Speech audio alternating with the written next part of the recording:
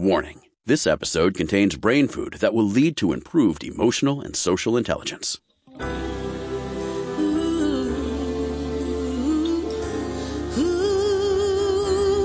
Give us 1 hour and we'll help you change the way you think about happiness.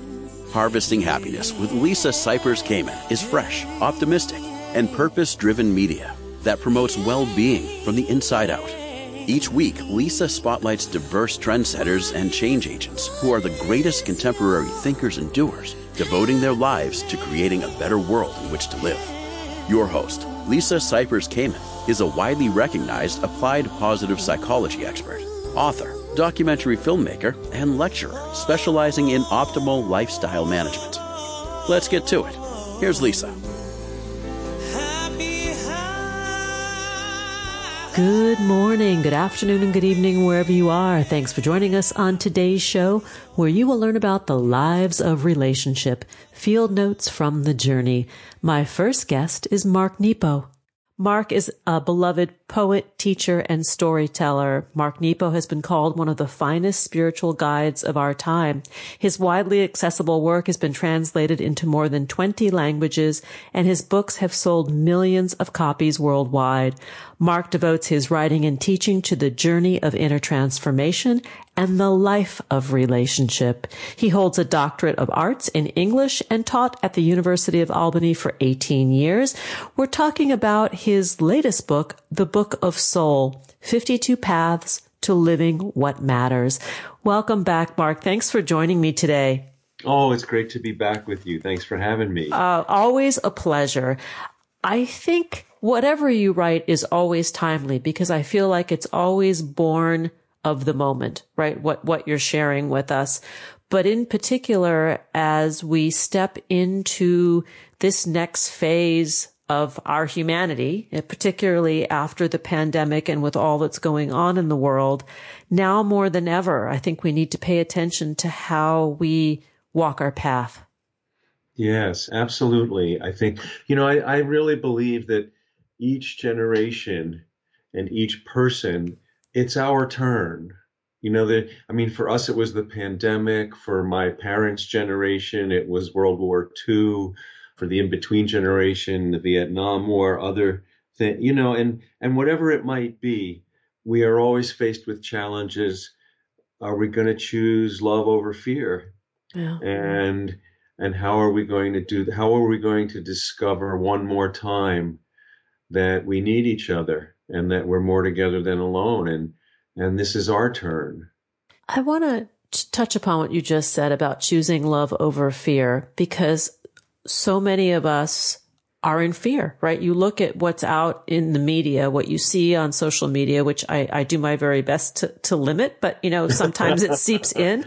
And there is so much fear-based behavior going on. Not so much in the younger kids. Like I have young adults and they're actually doing okay in that arena, but it's the older folks. Well, I think that, fear, and I know a lot about fear because like everyone, I've experienced a lot of fear. Yeah. Especially, one of my great apprenticeships in fear was, over 35 years ago, but when I almost died from a rare form of lymphoma. And I was just terrified. And one of the things I learned about fear is not to be obeyed, but to move through. Because whenever I've asked my fear, what should I do? My fear says, be more afraid. And, so I don't ask my fear. I try to comfort my fear, and I ask my heart and my soul, and I ask loved ones, and I ask for help. But, when we obey our fear, then we start to look for only what's familiar. And then we stop growing. And so, and we can see this playing out all over our society right now. And through the pandemic, the more fearful we've gotten, the more, and when we're fearful, we look for what will confirm what we already know, as if that will protect us. And that's not education. Growing is teach me what I don't know. you know something I don't. Thank God you're not me. Yeah, exactly. Exactly. Let's compare notes. Bring some other interest to the table here. Yeah, and I'm thinking of a particular incident that I had with a family member a few weeks ago who found a homeless person or came upon a homeless person in their neighborhood and was really frightened by this experience and needed this person in their mind, needed this person gone, and was making a lot of noise with their city, to have this situation taken care of. And I brought up with this person who shall remain nameless, like, what is so fearful about this human being? Mm-hmm. I think one of the things that happens to us when we get afraid is we push things away, and that only makes the fear greater, because if we can lean in, chances are that homeless person was very afraid of, quote, normal people. and because no one chooses to be homeless, obviously. Yes, yes. And, and I remember this was a simple thing, but it taught me a lot was, my mother who's now gone. And, but when, I grew up on Long Island outside of New York City, and she was a person, God bless her, who, wasn't very comfortable in nature. So she was afraid of bugs and insects and everything. If a bug was in the house, everything had to stop, and we rolled up magazines and, and so I never had anything against insects, but I kind of inherited this, Yeah. And I remember jogging in the summer, and I sat on a bench in this was in Albany, New York, and all of a sudden a bee landed on the bench near my arm, and my first was like, uh-oh, and and maybe because I was exhausted from running, my first kind of fear response was swat it, but I thought, what an odd response. Like, I'm so much bigger than this little thing, and I have legs, I can move. So I didn't experiment. I let the bee get a little closer. And as it got closer, I could see that its stinger was not extended, you know? And so by allowing it to get close, what I feared to get closer, I had more information, and I could actually see, oh, it's actually safer. So the more we push away, the more the fear gets, because we don't have any more information in it. If we can let what we fear get a little closer, we actually get more information. And then it's like, oh, you know what? I don't need to be afraid until it extends its stinger. Yeah. I think that is a great illustration of working with our fear. Because, fear actually does have some constructive uses if we put it to work. The proper, legitimate function of fear is to alert us to real danger. So again, here's a simple example. I mishandle something at the stove and I burn myself. So now, because I'm afraid, I say, you know what? I'm gonna make sure there's a foot between me and that stove every time I pass it. Yeah. So not only can I not use the stove because I'm not learning how to better use it, but I've made the distance great. So there's a legitimate ring of safety. And because we're human, we distort that, we exaggerate it and say, you know what, just to be safe, I'm going to add like a foot. But then inside, what do? Now we say that's the ring of safety, and that's not true. So now just replace the stove with that homeless person or love. I get burned by love. Now I say, well, forget that. I'm going to back up a foot or two. Maybe I'll even make it 3 feet, just to play safe. So what happens? Not only is that extra distance not necessary, I can't reach anyone because I've put myself so far away. So now not only am I afraid, but then I start telling myself, man, it's lonely in life. Yeah. Because I can't reach. So you see and all of us do this. So one of in the Buddhist tradition, there's a great great kind of practice or orientation is to how can we see things as they are? And that is at once simple and the most difficult thing on earth. So our question for all of us, for anyone who's listening, if we want to reduce our fear, how can you right size your ring of fear to your legitimate ring of safety? Ooh. How? What can you do? Can you talk to a friend? Can you look more closely? Can you revisit your habitual fears and say, how far do I really need to be from that stove, from that person, from that unknown thing, from that homeless person, from the bee that's legitimate so that my fear doesn't increase the distance between me and life? And it's interesting as you say this, and I'm thinking of this person, the walls come up, right? And keep us from the very thing we want, which is a fuller experience of the life that we're living. Well, the challenge always, and again, walls have their purposes, Yeah. but whatever we wall out, we also wall in. Mm-hmm. And so we make ourselves, and actually D.H. Lawrence has a poem called Self-Protection in which he asks the question, is the best self-protection hiding who we are or being who we are? So, yeah, if we take risks, we'll be hurt. Things won't go right all the time. But if we don't, and this goes into a deeper conversation, that if we don't, we will not only isolate ourselves, we'll lose touch with the resources of life. So everyone alive needs to both survive and thrive. Now, to survive, we have to manage risks.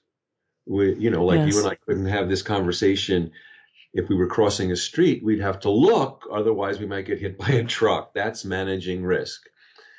But inwardly, the only way we thrive and grow is by enhancing risk. Yes. So we have to become skilled at both in the proper field. Which requires a clarity of perspective, which if we're managed by fear or ruled by fear, it's really hard to do. And this is where we can reach out to each other. So, if I'm struggling with something I can't see clearly, I can call you up as my dear friend. I'd say, I'm feeling really afraid of this, and I'm not sure if I've got a clear picture of this. Could you help look at this with me? This is a beautiful thing. And yet it's very hard for many people to do because it involves the V word, Yeah. Well, the word, there is no transformation without vulnerability. Yeah. In the Tao, the classic Tao, there's a verse that Lao Tzu offers where he says, everything hard and brittle breaks. Be like water. Yeah. I want to do a sound effect with that shh. We should take a break. That's probably a good point. To learn more about Mark Nepo and his really amazing work, please visit marknepo.com. On Twitter, you can find him at Mark Nepo, and the same goes for Facebook and Instagram. We're talking about Mark's newest book, The Book of Soul, 52 Paths to Living What Matters. Here comes the pause, and we'll be right back. Before we pause, let's talk about the definition of professional these days. On LinkedIn, important conversations are happening around what it means to be a professional. Right now, LinkedIn members are talking about priorities like flexibility around where we work, when we work, how we work, and even taking time to step away from work to take care of our mental health and family's well-being. because life matters, and this is not a dress rehearsal. And the thing that matters most should not stunt our career development and growth. In fact, our experiences add value and impact how we show up for work and life. LinkedIn members are putting what matters most to them in their titles with things like podcast host /activist /mom. I'm going to update my profile to say podcast host /positive psychology expert /servant leader /optimal lifestyle management consultant /lover of life /mom. Professional is ours to define, and our authentic self is our best professional self. So if your LinkedIn doesn't reflect who you really are, update your job title and let the world see the real and valuable you. And join the conversations redefining professional on LinkedIn. LinkedIn, welcome professional. Now let's take that pause. To learn more about cultivating sustainable well-being at home and the office, visit harvestinghappiness.com and explore Lisa's experiential on-site brain fitness workshops, corporate programming, and speaking engagement services.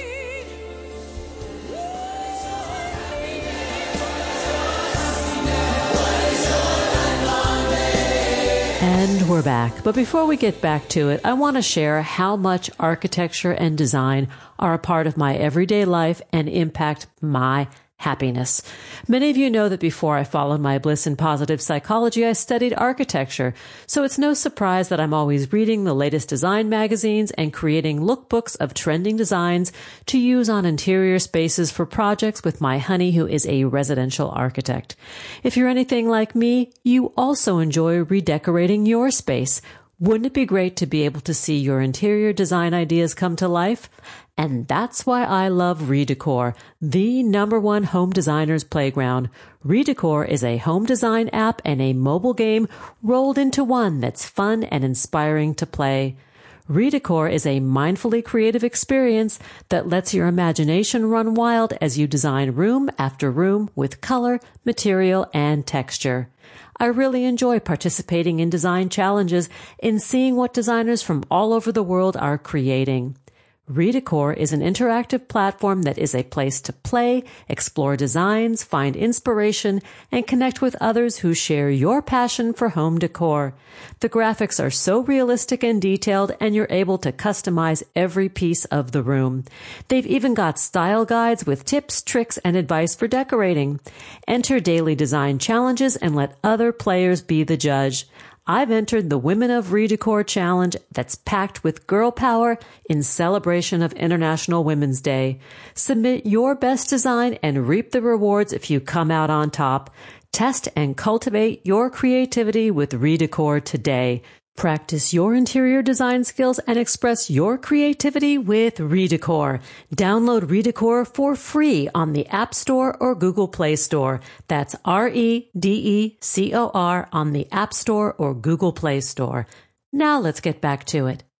And we're back talking with Mark Nepo about the lives of relationship. Field notes from the journey. Let's get back to it. So Mark, we were talking a little bit about fear and expanding our circle to allow more of what we want in and learn to dance with our fears, perhaps, and question them. Let's go back to the topic of love, because I once had a professor, and I say this often on the show. The professor said to me, healing is the application of love to the places that hurt. Yeah. Well, I think that, and again, I go back to my cancer journey so many years ago. I was so blessed to be held and cared for by so many people, including people I didn't know. And one of the great gifts of all that is that, I received everything. Yeah. I didn't have any preferences. I didn't have any, well, let's see, should I accept this? I was raised Jewish, and through this journey, I became, which affected all of my work, a student of all paths. I have a great tie to the Jewish heritage, but, I was blessed to have people from every walk of life, including atheists and scientists and Native Americans and Sufi practitioners, kindly offer me some blessing or help. So when I tumbled back into life, still blessed to be here. I was not, and am still not all these years later. I can't tell you what worked and what didn't. And I was challenged to believe in everything. And therefore, all my work, all my books, all my teaching, the things I explore and circle with others, I believe in a common, unnameable center to all paths and the unique gifts of each. So I've come to, and that's informed all my work. And, I feel like the poet in me is the part of me that sees, and the philosopher in me tries to make sense of what I see. But it's the cancer survivor in me that says, if we can't make use of it, forget it. How beautifully put. And isn't that the essence of this life, right? If we can't make good use of our experiences and make good use of ourselves in relationship to the world. This is like we learn to open our eyes in order to see.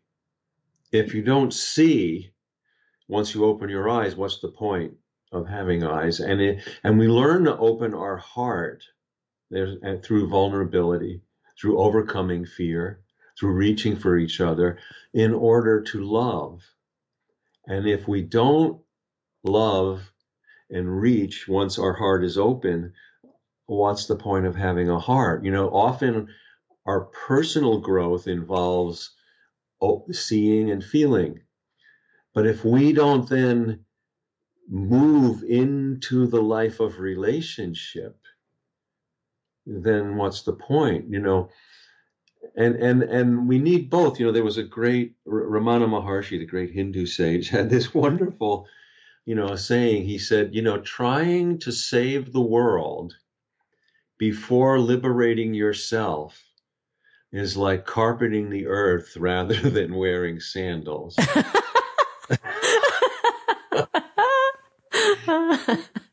That is pretty great. Isn't that great? And when you look at this, in Dante's Divine Comedy, in Purgatory, he describes there is a ring of purgatory for people who do good poorly. Oh, they're not in hell because they're doing good, but they're not in paradise because they're doing good poorly. And if we don't, so what does this mean when we take these things? What Ramana Maharshi said and what Dante said? Well, it means that the way I understand it, if I am not aware, if I don't do my own inner work, I will very naturally, like all human beings, I may not give you what you need. I may give you what I might need if I were in your place. Well, so let me give you an example of that. A very warm, touching example. And years ago, in a former life, in a previous marriage, my former father-in-law, he's gone now. He was a wonderful old farmer from upstate New York. And when his sister was dying, and he was a very quiet, loving, giving man, but very quiet, hardly, didn't speak much. Well, all of a sudden, when his sister was in the hospital, he was very vocal. He was insistent that she not be left alone. We had to all make sure that she was not left alone all through the night. And I had this touching awareness. I thought, oh, you just told me what you want when it's your turn. Yeah. Nobody ever asked her sister. She might have said, God, leave me alone. Yeah, I need a minute here. But he, without realizing it, and so, I convert. So it made me, the more I reflect on that, one of the things about relationship is without self-awareness, without self-truth, I might, intending well, give you what I would need if I were you, and never ask you what you need. And isn't that oftentimes the dilemma in relationship, right? We tend to love the other the way we want to be loved without really understanding how the other wishes to receive it. Yeah, and this is why it's so important, to ask, in doing one of my other books on the history of community, which is called More Together Than Alone, I stumbled on this beautiful beautiful practice which is done still today by Native American elder councils. And they always meet in circle, not just because of equity. There's no head to the circle. But they meet in circle so that everyone has a direct view of the center. And I love that because the assumption in that is no one view is enough. We need everybody's view to understand or grasp whatever we put in the center. So in this instance, what we're talking about, say, all of a sudden we're friends and your heart is broken. And I know what it's like to have a broken heart and I want to be there for you. And that's what's in the center. But as we've been saying, in meaning well, I might be there for you, but say, boy, I know just what you're going through. Well, no, I don't. Yeah. I can tell you what heartbreak looks like from my side of the circle, but then I need to say to you, what's it look like from your side of the circle of life? Yeah. Tell me what this is like for you. And then when we combine both of our experiences and then other people on the circle, then we start to grow the meaning of whatever is in the middle of the circle. And what you just described is also full presence, which in today's society, because our attention spans are pulled in so many different directions, that too is a challenge, to gift someone full presence. We often take for granted and don't realize that how powerful our full presence is. And because we meaning well, we want to help, we want to problem solve, but often, and of course I've done this, I have to watch myself too. But if I jump in too quickly, I don't give you the space to discover what you didn't know you know. Yeah. Because feeling and thinking out loud for a spirit is what sketching is for an artist. That's huge, actually. As you say that, I'm like, yeah, that's it. Right? That's the creative process. And so we bear, Cicero, the Roman orator, he said, a friend is a second self. And of course, I didn't talk to Cicero. I don't know what he meant, but why I quote that is what it means to me is just what we're talking about, that we can be there for each other. And this is the heart at the root of the word compassion, means to be with. Yeah. To be with. Because, if you fall down, I can help you up. If you're thirsty, I can bring you water. But if your heart is broken and your soul is thirsty, I can be with you. That's all. Which is the everything. Which is everything. Right? It's the everything to be with. Relationship. Yeah. And that's that love part of it, the potent salve of love that, and we're not talking about romantic love. We're talking about really the essence of what it means to be with each other.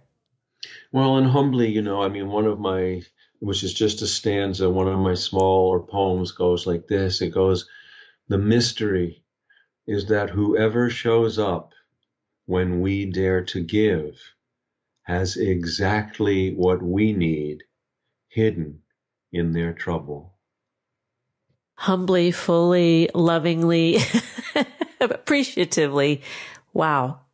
Mark Nepo, The Book of Soul, 52 Paths to Living What Matters. To learn more, please visit marknepo.com, and you can find Mark on all social channels at Mark Nepo. Mark, anytime, come back. There's always room around the circle and in it. Thank you so much. Thank you so much. Thank you. Great to be with you. Great to be with you. We'll be right back, and that's a promise. Hang on just a little minute here. Before we take that pause, let's talk about the importance of self-care and clean living. When we take good care of our bodies, minds, and spirits, we feel better about ourselves, and that makes us happy. And when it comes to personal hygiene products, who has got the time and energy to analyze every ingredient? And some of the stuff you can't even pronounce. Native cares about what we put on our bodies, and that's why I've been a devotee of Native personal care products for years. Best known for their aluminum-free deodorant, Native wants to help you practice safe sweat. That's why Native keeps their ingredient list bare naked with coconut oil, shea butter, and baking soda. I work out daily and love to sweat, but what I don't love is the stink. Truth be told, I am a mega schwitzer who is crazy about Native deodorant. Native has skin in the game because you do too. Native deodorant checks important performance boxes like 24-hour odor protection, naturally derived ingredients, a smooth residue-free application, and more than 10 heavenly scents to choose from. Right now, my personal go-to scent is the lavender and rose in plastic-free packaging. Say yes to environmental friendliness. Be sure to also check out Native's partnership with Baked by Melissa, a limited edition collection that smells good enough to eat, created to make every day a little sweeter, inspired by the signature cupcake sensation. All Native products are thoughtfully formulated to make clean, simple, and effective personal care products. Go Native and level up your self-care routine. Smell and feel fresh all day long with Native. Get 20% off your first order by going to nativedeo.com/harvesting or use promo code harvesting at checkout. That's nativedeo.com/harvesting or use promo code harvesting at checkout for 20% off your first order. Now let's take that pause. We'll be right back. Did you know that happiness is actually good for your health? Happy people live longer, are more productive, and make better partners, parents, and professionals. Connect with us on Facebook at Harvesting Happiness and follow Lisa on Twitter at Lisa Kamen for a daily dose of inspiration.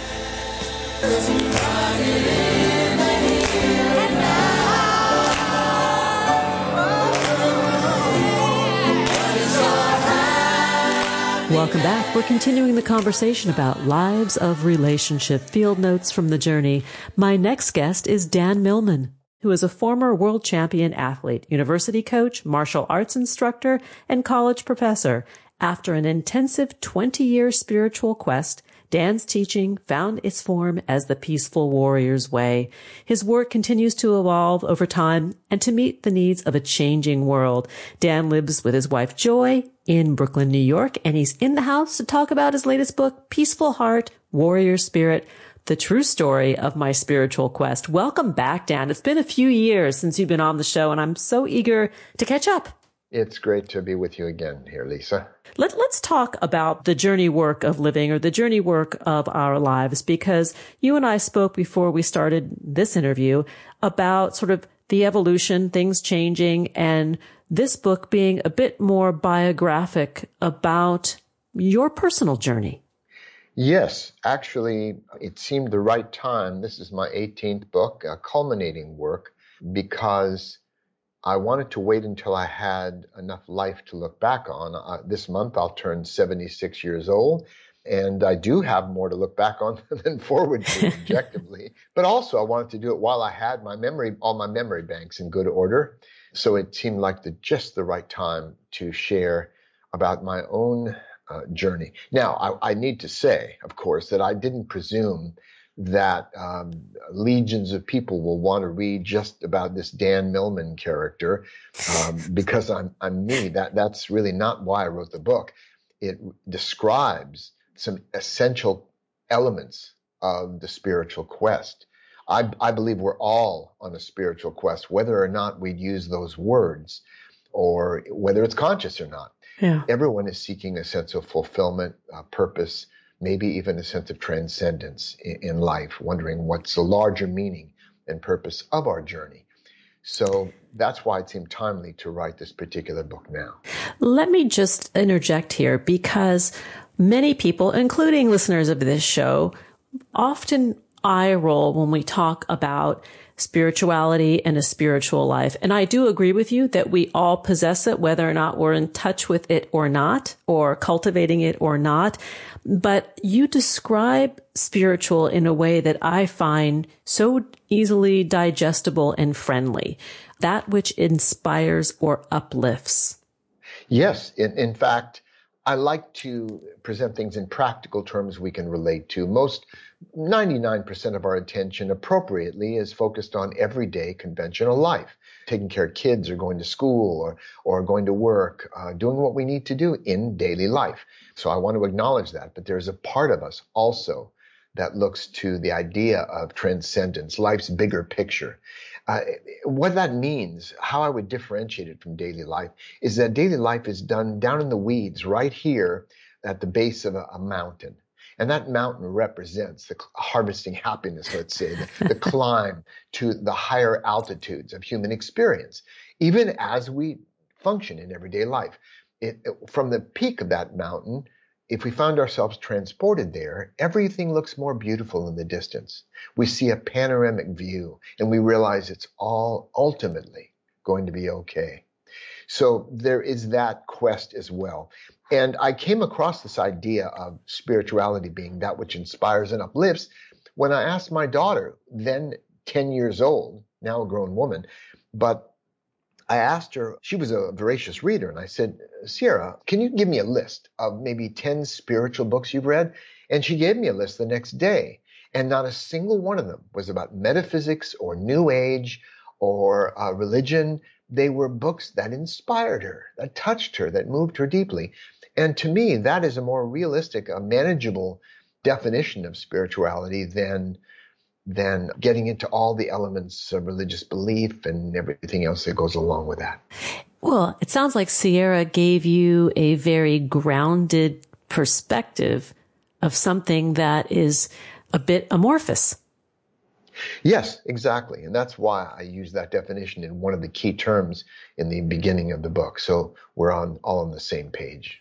So when we talk about the spiritual quest or desiring to bring more spirituality or connection into our lives, what do you tell somebody who shares this with you? Like, where do you guide them? Where do you tell them to look? Well, the reason I wrote the book is because when I was young, I was really into self-improvement. I took memory courses, speed reading, ventriloquism. I learned sleight of hand magic. I did martial arts. I loved learning new skills. And of course, I was an acrobat and a gymnast as well. But one day, I realized that no matter how much I improved myself, only one person benefited. But if I could somehow touch the lives of other people, I didn't know how at the time, but if I could reach out and influence other people in a positive way, that made my life more meaningful. And I think many of us eventually reach this conclusion. It's like that movie Groundhog Day, when the only game in town, finally, after he lives this one day over and over, some say for 1,000 years, he finally turns to the only game in town, which is service. The idea that really harvesting happiness involves service to other people, touching the lives of others. And so that's why I was moved to write the book, because I worked with 4 unusual mentors, and I think I found them only because of my commitment to share whatever I learned with other people in my own way. And so I met the professor over a period of 20 years, by the way. First the professor, then the person I called the guru, and then the warrior priest, and then the sage. And these 4 teachers had radically different approaches to, let's say, enlightenment or just life. And again, I worked with them for over 2 decades in preparation for the work I do now in the form of what I call the peaceful warrior's way. How did you find these teachers? Because people will say, I don't have mentors. I don't have a good example of what a holistic, integrated, joyful, spiritually connected life looks like. Ah, yes. Well, many times we idealize that whole thing, that it's all blissful. You mean it's not? Well, it's up and down. In fact, the guru had the most interesting definition of enlightenment I ever heard. He said, it's alternating between the heights of ecstasy and the depths of despair, back and forth at the speed of light.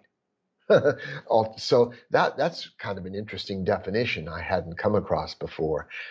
Yes. But we don't want to idealize the lives of others.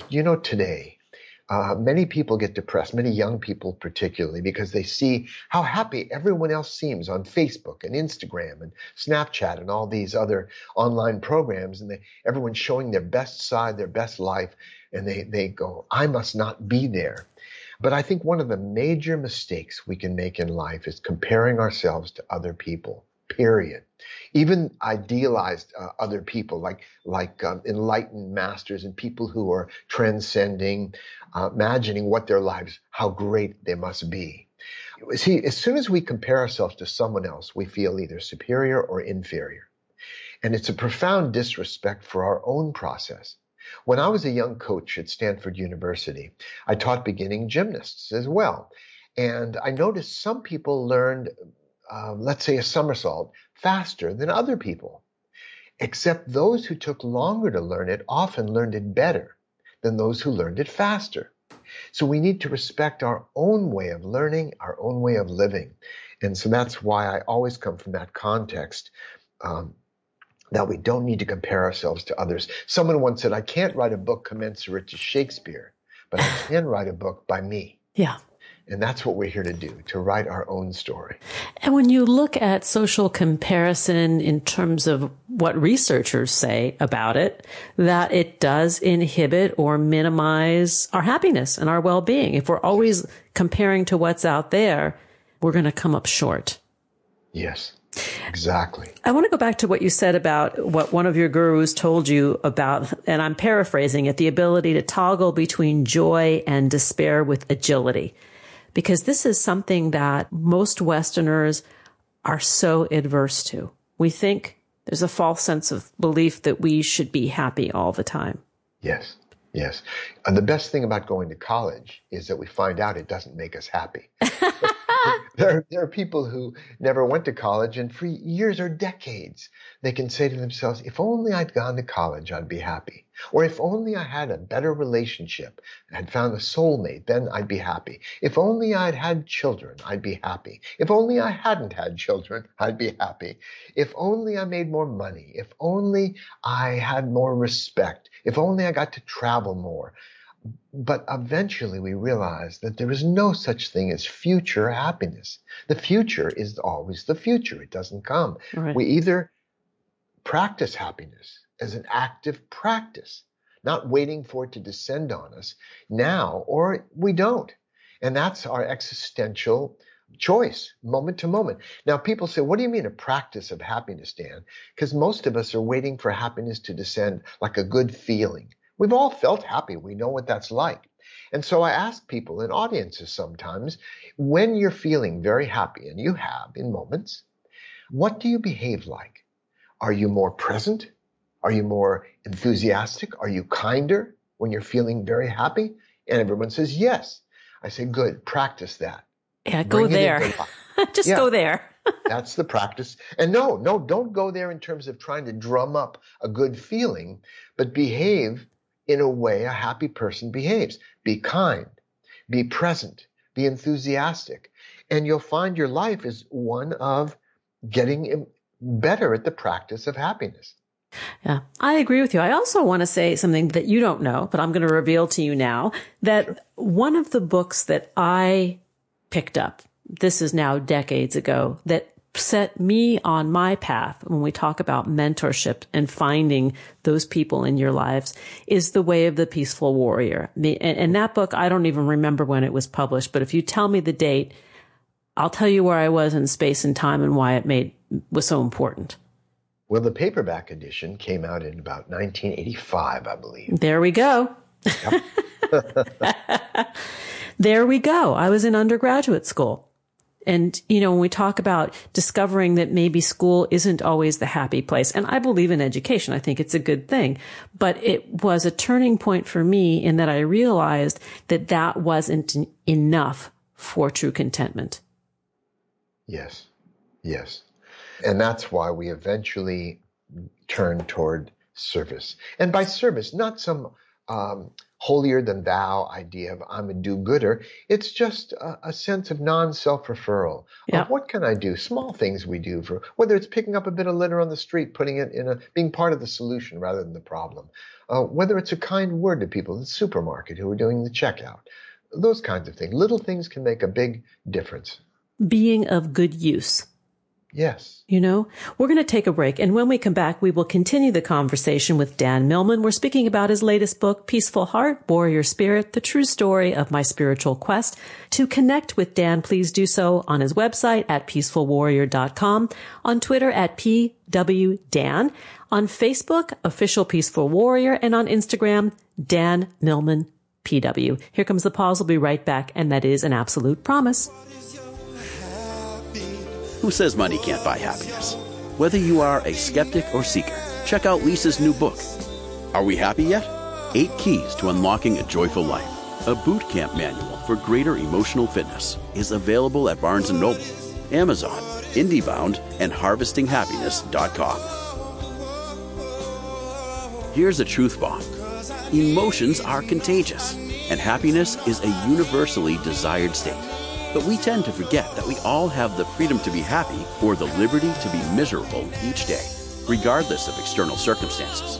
Explore the journey of human happiness, how to find it and keep it, with Lisa's documentary film, H Factor. Where is your heart? Visit HarvestingHappiness.com to learn more.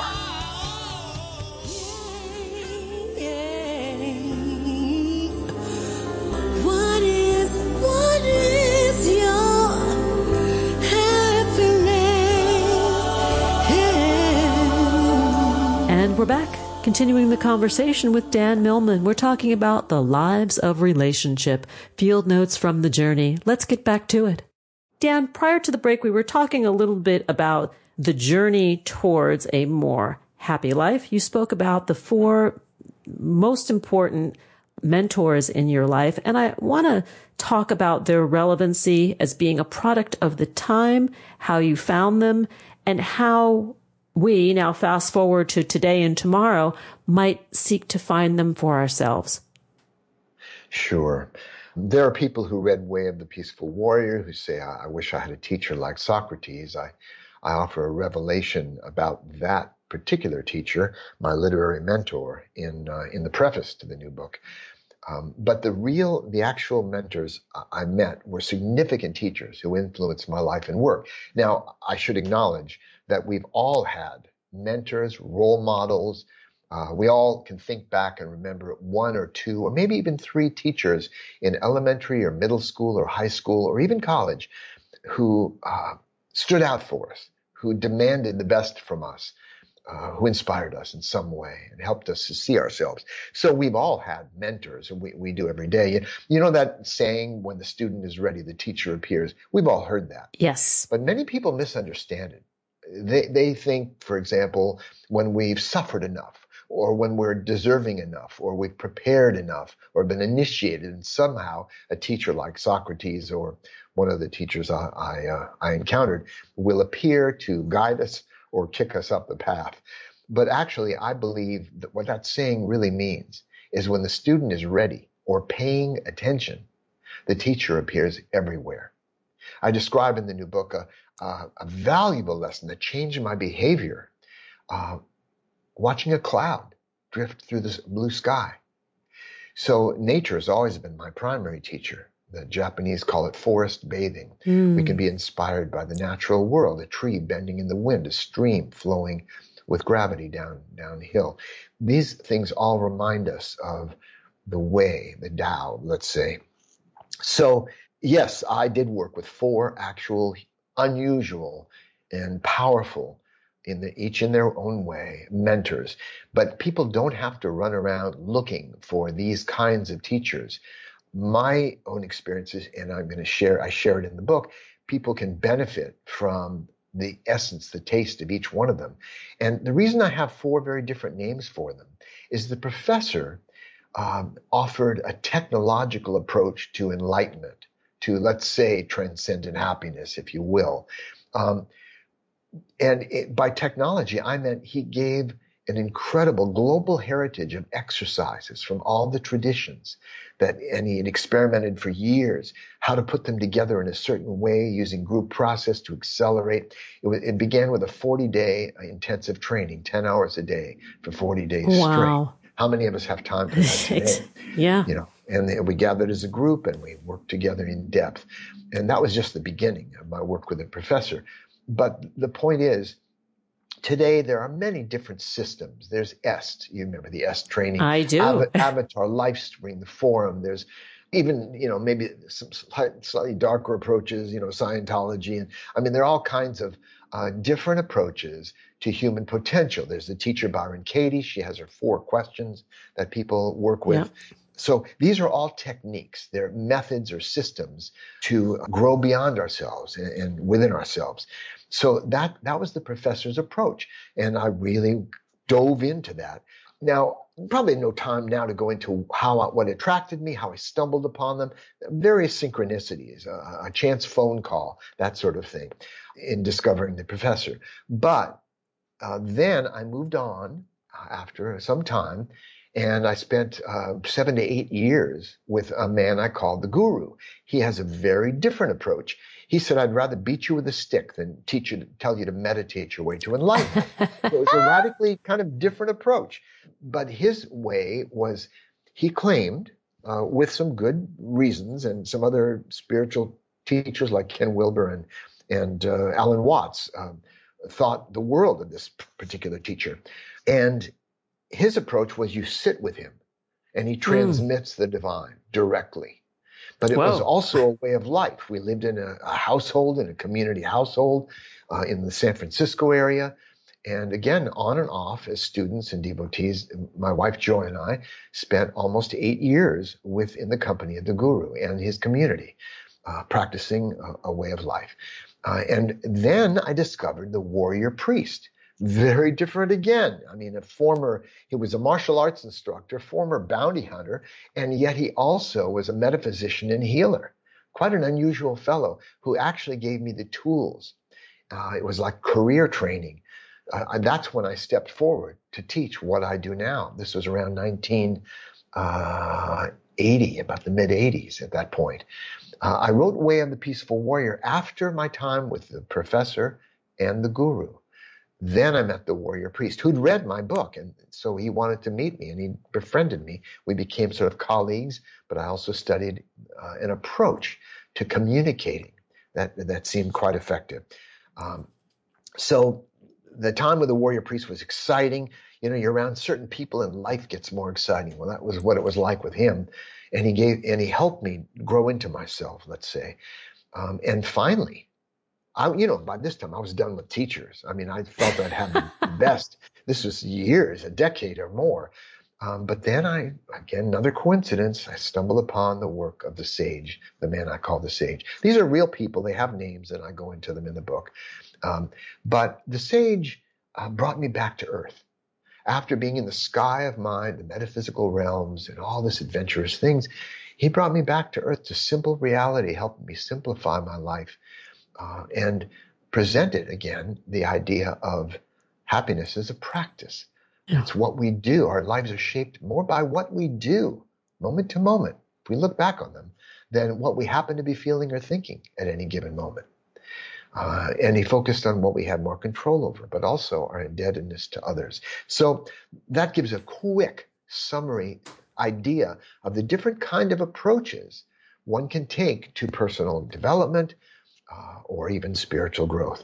And that's what I wanted to outline as a kind of a cautionary tale, or at least to illuminate the path that different people are following. So really the book is about this spiritual journey, this quest.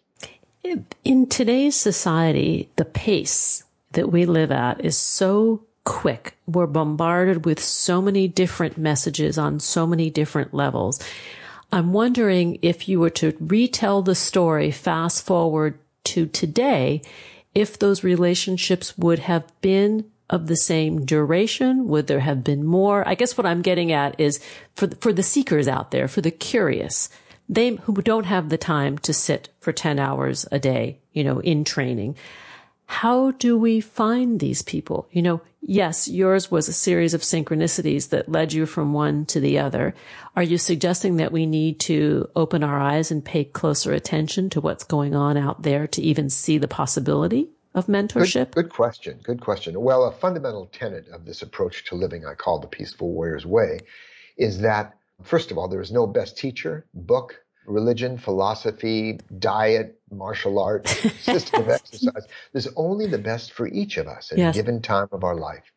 And also that, again, the teacher, daily life is guaranteed to teach us everything we need to evolve as human beings.